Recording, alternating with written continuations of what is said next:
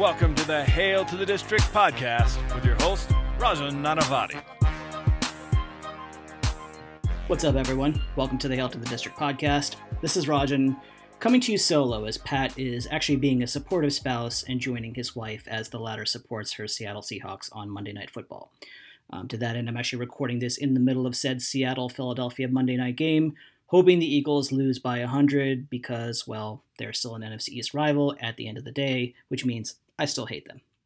But given the news that emerged today as a result of the ongoing COVID-19 pandemic and how it's affected the once again postponed game between the Baltimore Ravens and Pittsburgh Steelers and the ramifications of that, I wanted to ensure that we kept the content train rolling on Hail to the District, since we're obviously coming out of the Thanksgiving weekend when we were, of course, in too much of a food coma to record anything, and of course because we don't know when we'll get to record our next podcast after the Washington football team plays the aforementioned Steelers. So I wanted to make sure we kept that train going, especially given in light of everything that happened.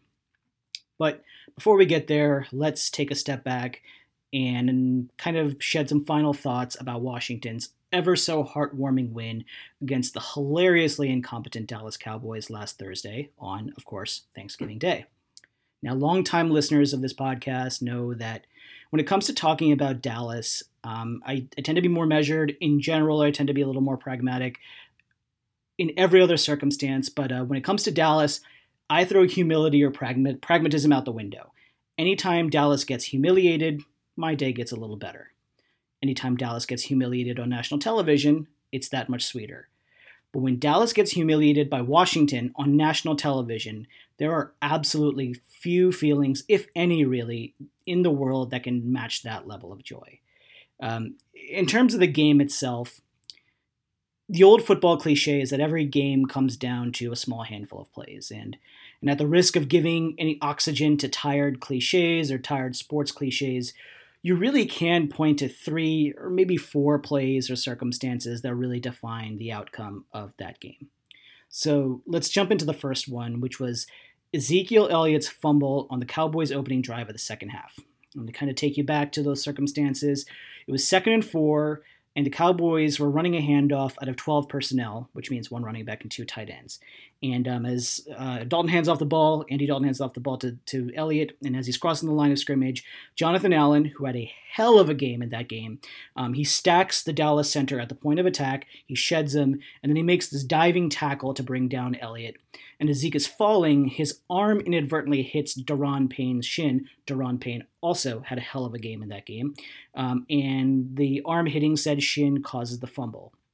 Now, for anyone, especially from a fantasy football purpose, who might have been wondering why the Cowboys have been a bit gun-shy on handing the ball to Elliott this season, because he's actually well behind his usual rushing attempt averages that he had over the first 4 seasons of his career, look no further than the fact that he's fumbled the ball and lost more fumbles than any non-quarterback in the NFL this year. He's lost more fumbles than Daniel Jones this season, and as anyone who's heard me on this podcast is well aware, I firmly believe, as the data will show you, that Jones hasn't met a turnover that he isn't ready to commit. Like, that guy shouldn't even be trusted to hold his own firstborn child at any point, because he might find a way to fumble the infant. But back to Elliott's fumble. Instead of having a chance to kind of respond with the opening drive of the second half, Dallas would actually end up surrendering a field goal on that drive to Washington, and it actually could have been more points if David Sharp, who I will talk about in a little later, hadn't completely blocked the wrong person on a 3rd and 1 that DeMarcus Lawrence had shot through the line and ended up blowing up Smith while he was still backpedaling to hand the ball off to Peyton Barber. I'm going to move on to the second most important play of the game. Many will argue is actually the most influential one, especially as anyone who watched the game can attest to as well. And that was Terry McLaurin's tackle on the Jalen Smith interception return. Again, painting the picture of those circumstances, Dallas had a 4 pass rusher formation on the field. In certain instances, they call that the NASCAR formation, if you will, with 4 fast guys. And in the play, Aldon Smith absolutely blew up Wes Schweitzer, the left guard. And in the process, Randy Gregory kind of ran this stunt in the seam created by Smith, who was lined up actually at defensive tackle in that 4 lineman spot. And Gregory kind of looped around, ran up that seam, created by Smith torpedoing Aldon Smith torpedoing the left side of the line and basically putting Schweitzer on skates and putting J.D. McKissick right into Alex Smith's lap. Now, it was obviously a really bad decision by Smith in terms of throwing the ball. He's shown a proclivity, unfortunately, to make those types of throws this season. And it was even worse when you really take a look at the play because there was nobody open in that vicinity who Smith could have realistically been targeting. But to the interception, obviously went right to Jalen Smith. And as you know, Smith runs down, or McLaurin runs down Smith, I should say, which gives the Cowboys basically the ball on the 4-yard line of the Washington football team instead of giving them a touchdown. And then on the ensuing drive, the first play, Elliott loses 2 yards. On second down, Dallas tries to run the Philly special. That's how desperate things have gotten. Except CeeDee Lamb loses 4 yards. And then on the ensuing play on third down, Lamb bobbles the 3rd and goal pass, which he should have caught. And I can't believe he's been dropping so many passes this year. Just what a disappointing rookie season for him. Again, not that I really care because, well, he plays for the Cowboys now. And as he's bobbling it, only Jimmy Moreland, shout out to the People's Corner, and Jeremy Reeves break up the pass. And while we're on the subject of Reeves, I want to make sure I take a moment to recognize what he did against Dallas. He entered the game basically after yet another coverage lapse by the unabashedly worthless Troy Apke.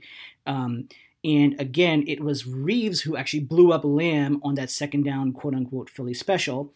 And he basically played the game brilliantly for the rest of that, again, after breaking up that third down pass in the end zone as well, that Lamb bobbled. In fact, according to Pro Football Focus, Reeves' grade against Dallas was the highest grade that any Washington safety received for any game this season. Now, I know that our safeties have not played very well for large portions of this year, so it's not like Reeves had this really high standard of comparison, but still. We're basically talking about a taxi squad type of player over the first 3 years of his career after entering the NFL in 2018. And now there's little reason to think he couldn't continue to be at least an answer at the position for the remainder of this season. You guys are very well familiar, for those of you who listen to me, how much I've been harping on the gap at free safety. He sure is shit better than Troy Apke, but I mean, a turd sandwich would be better than that. And at least so far, in a brief moment in time, he's probably played better than Deshazor Everett. Also, from the safety position, I want to make sure I give a shout out to Reeves' new running mate in rookie Cam Curl, Washington's 7th-round pick in the 2020 NFL Draft, who played really, really well himself. I think Brian Baldinger on his Baldy's Breakdown video had a video of like Cam Curl just blowing shit up and making some really, really great open field tackles. So if you don't follow Brian Baldinger's account on Twitter, make sure you do so. But to put a pin on this second turning point of the game, Dallas started on Washington's 4-yard line, went backwards 6 yards, and ended up with only 3 points when they could have or should have, depending on how you look at it, had 7 points based off the Jalen Smith interception return, which, of course, Terry McLaurin broke up. The enormity of that just can't be understated. And then the third point, and the final one perhaps, which to me you could actually argue was the real proverbial wooden stake through the heart of the Cowboys, was the fake failed punt. Now, I want to be really, really clear. That was a breathtakingly stupid decision. There's no other way to describe it besides downright idiotic, if not actually brain dead. I fully recognize I was the one, especially and particularly in our podcast after the game against Cincinnati, who shouted that on any 4th and short situation, no team should ever punt when they're between the 20-yard lines. But Dallas had 4th and 10 on their 24-yard line. There were moments throughout the first quarter, the second quarter, and even that point in the third quarter, and I think this took place in the fourth, where it felt like Dallas was one big play themselves from surging ahead. If they could have stopped shooting themselves in the foot, they could have realized that each of Washington's prior 5 drives up to that point netted a total of 45 yards or less. Why wouldn't you just pin Washington deep in their own territory, force a punt, because again, Washington's offense was sputtering or did have its own fits and starts, get good field position, and then try to take a shot downfield? That's what anyone with a functioning set of brain cells would have done. They would have realized that Amari Cooper, despite Ronald Darby playing relatively well for stretches of the game, was having a big game. Why not go back to him? But no, that would require having a functioning brain, which is why, of course, Mike McCarthy didn't do it. And the icing of the cake in this entire situation was that the fake punt fooled absolutely nobody. If you freeze the play as soon as the handoff is made out of the shotgun snap and the fake punt, you can already see Jeremy Reeves, Fabian Moreau, and Khaleke Hudson making a beeline to the ball. Now, to make matters even worse for Dallas, as the Cowboys tried to toss it back to Tavon Austin to reverse the field, you could see a bunch of the Cowboys linemen just standing there with a thumb up their ass. I mean, they made no reasonable attempt to block any of Washington's guys in pursuit. It is obvious that Dallas had a bunch of back-of-the-bench guys out there blocking on that fake punt attempt, but I can't even say they were out there playing a game of grab-ass, because even that game of grab-ass would have required more effort than those scrubs and morons showed on that play. It is absolutely inconceivable, if not reprehensible, that on a fake punt like that, Austin was met by at least 2 Washington defenders when he was 3 yards behind the line of scrimmage. Cam Curl and Khaleke Hudson converged on Austin, and Sean Dion Hamilton was right there. I mean, it was just the perfect storm of incompetence from the Cowboys. And to add insult to stupidity, once Washington got the ball, again deep in Dallas territory because of the fake punt, Antonio Gibson runs for 24 yards, literally untouched, on the ensuing play. Dallas gets the ball back again, punts after 5 plays, Washington gets the football back, and that led to another long touchdown run by Gibson, which basically all but sealed the game. And if that didn't seal the game, the 4th big play of the game, if you will, although I think the game was already out of hand at that point, was Montez Sweat's batted pass pick 6. So Washington won the game by a final of 41-16. I find it hilarious that Dallas lost the previous game by 22 points, despite the fact that Ben DiNucci had to play significant portions of it, and they played in Washington, only to come home after a big win against the Minnesota Vikings this prior weekend, with Andy Dalton playing the full game, and they lost by 25 points. I mean, how awful can you possibly be as a head coach? Wait a second, don't answer that. Mike McCarthy is their coach, so I think I answered my own question. Also, by the way, from a Washington perspective, do you know it's been almost 4 years since Washington scored 41 points in a game?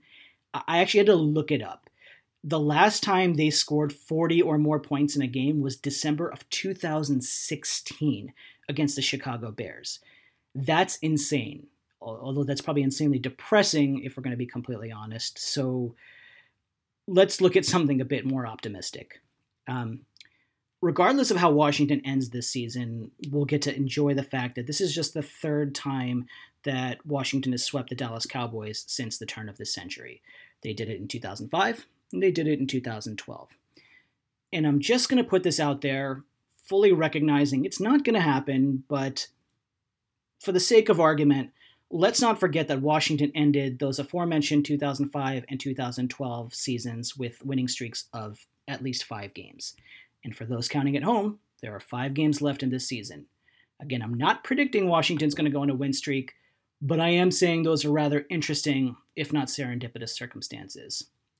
Which kind of then, of course, brings us to today's news, that the Washington football team's next game against the Pittsburgh Steelers, who are the lone undefeated NFL team in the NFL, lone defeated team in the NFL, without saying NFL twice, that game has obviously been pushed to Monday, December 7th, as a result of the scheduling twister that the Steelers-Ravens game has endured because of COVID-19. Now, if you've been a fan of the Washington football franchise in the Dan Snyder era, you know that 3 of the most guaranteed things in the world are death, taxes, and Washington losing, if not getting embarrassed themselves, on Monday Night Football.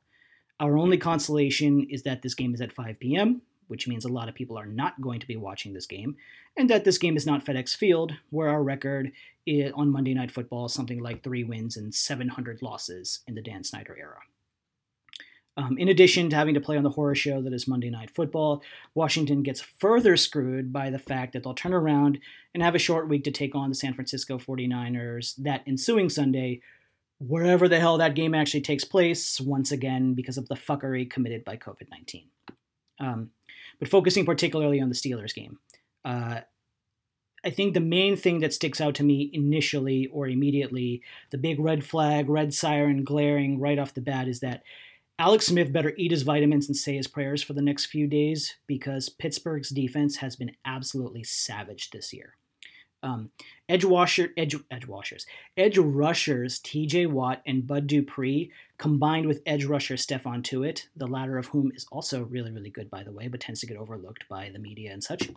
They've combined, the three of them, for 23 sacks this season as of this podcast being recorded. To put that into context, those three guys have combined for more sacks alone than 15 different NFL teams this year. Watt and linebacker Vince Williams are two of the top three guys in the NFL this year in terms of tackles for loss. And just for good measure, on top of all of this, safety Minkah Fitzpatrick is tied for third in the NFL with 4 interceptions this season, despite the fact that people are saying that he's having a bit of an quote-unquote off year, although Pro Football Focus still has him ranked among the top 10 safeties in the NFL to be specific, so yeah. TJ Watt in particular, at worst, is a top 4 edge rusher in the NFL today. And being completely honest, that's probably underselling him quite a bit. You could have a very spirited debate right now as to whether he or Myles Garrett has become the best pass rusher in the NFL this year. And many people believe that it's actually between TJ Watt and the incomparable Aaron Donald for the NFL's Defensive Player of the Year award. So heaven help us all if or when they move Watt to the left side of the defensive formation, meaning he's lined up over backup tackle David Sharp, the latter of whom has been absolutely god-awful this year. And I want to make sure that I talk about Sharp because, you have to throw his mention in particular with the Cowboys game, a little bit into the Bengals game prior to that. I think he got in against the Giants as well. I could remember, it could be blurring lines here. But David Sharp, as I mentioned, has been absolutely terrible. I mean, just downright awful. That's just being awful is a very, very kind term to describe how he's played this year. In fact, saying Sharp has been beaten like a rented mule by opposing teams isn't really fair to rented mules because they definitely don't get beat that badly.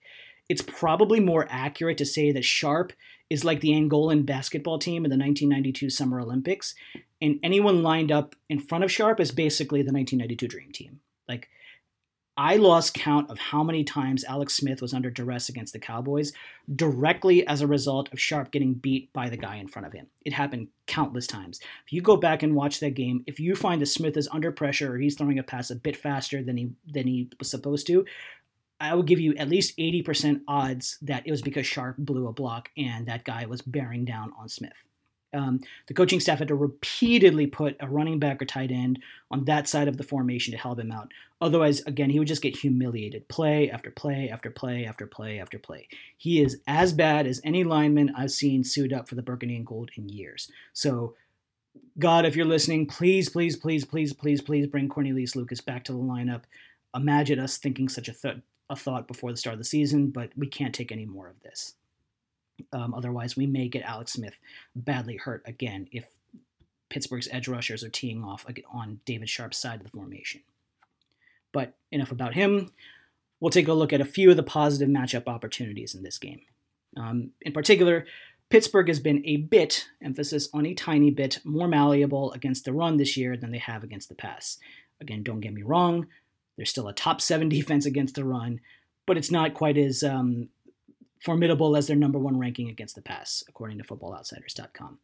In fact, in 3 of the last 4 games that the Steelers have played, they have allowed the opposing team to run for a combined 100 yards at least. So, point being, we'll need a big game from the committee of Gibson, Barber, and McKissick to make sure we take some of the pressure off of Smith in more ways than one and keep Pittsburgh's offense off the field. To that end, the Steelers obviously don't have Antonio Brown and Le'Veon Bell in their prime anymore, but Ben Roethlisberger, again, he's not Ben Roethlisberger from 5 years ago himself, but he's kind of entered that cerebral mastery phase of his career. For all the talent Washington has up front on the defense, it might end up being completely neutralized to a really large extent, given what we've seen from the way Roethlisberger is playing right now and the way the Steelers' offensive line is kind of protecting him and the symbiosis the two of them has really formed. It's been impossible to rattle Big Ben for nearly this entire year, as the stats will attest to.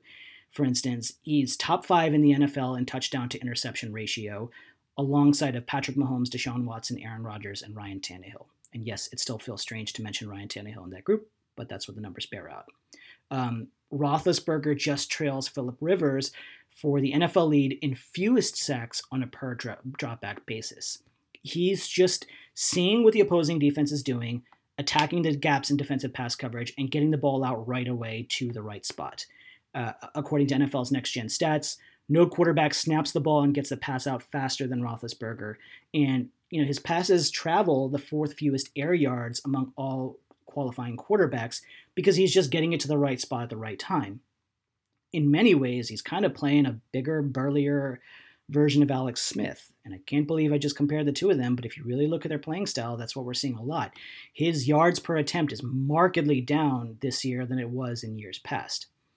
And he can kind of get the ball out that quickly because what the Steelers lack in quality in terms of their offensive weapons, like having that high-end Antonio Brown or Le'Veon Bell, if you will, they make up for quantity, or they make up for it, rather, in quantity.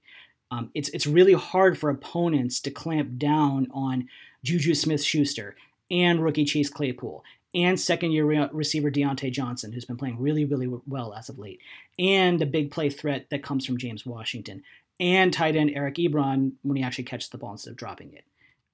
That gives him a lot of weapons, especially against our defense that has been a little bit susceptible. If Washington really is to unseat the Steelers or beat the Steelers, next Monday, they're going to need a few things. For one, we should probably hope that Pittsburgh pulls out a tough and hard-fought win against the Baltimore Ravens, and they just come into the game against Washington being totally emotionally spent, because that type of trap game scenario is probably the context that Washington needs to, pull out the win in general, right? But more importantly than all of that, Washington they can't beat themselves. We can't put ourselves in situations where we commit a bunch of holding penalties to stop the Steelers from obliterating Alex Smith. We can't get just flat out beat by Pittsburgh defenders and putting Smith in position where he has to throw it to the wrong team, which, again, he's shown a little bit of a proclivity to do, and juxtapose that with the fact that no team has picked off opposing quarterbacks more than the Steelers this year. When Washington's on defense, again, mentioning when I was talking about with Big Ben, they can't play this soft underneath style of zone defense, hoping their front seven gets home. We've seen a lot of that over the last few weeks. It's getting a little annoying. It worked against Dallas. It's not going to work against Pittsburgh. That plays exactly into what the Steelers want to do. I mentioned this a little bit against Cincinnati, and this echoes the same in terms of playing Pittsburgh. On average, as I mentioned, Roethlisberger snaps the ball and throws the pass in less than 2.3 seconds. That's the fastest in the NFL. And that's just not enough time to mount an effective pass rush against him, even if you bring the blitz. Like, Roethlisberger's just going to play pitch and catch back there against, once again, the back seven of our defense that definitely has its share of concerns, to be, polite.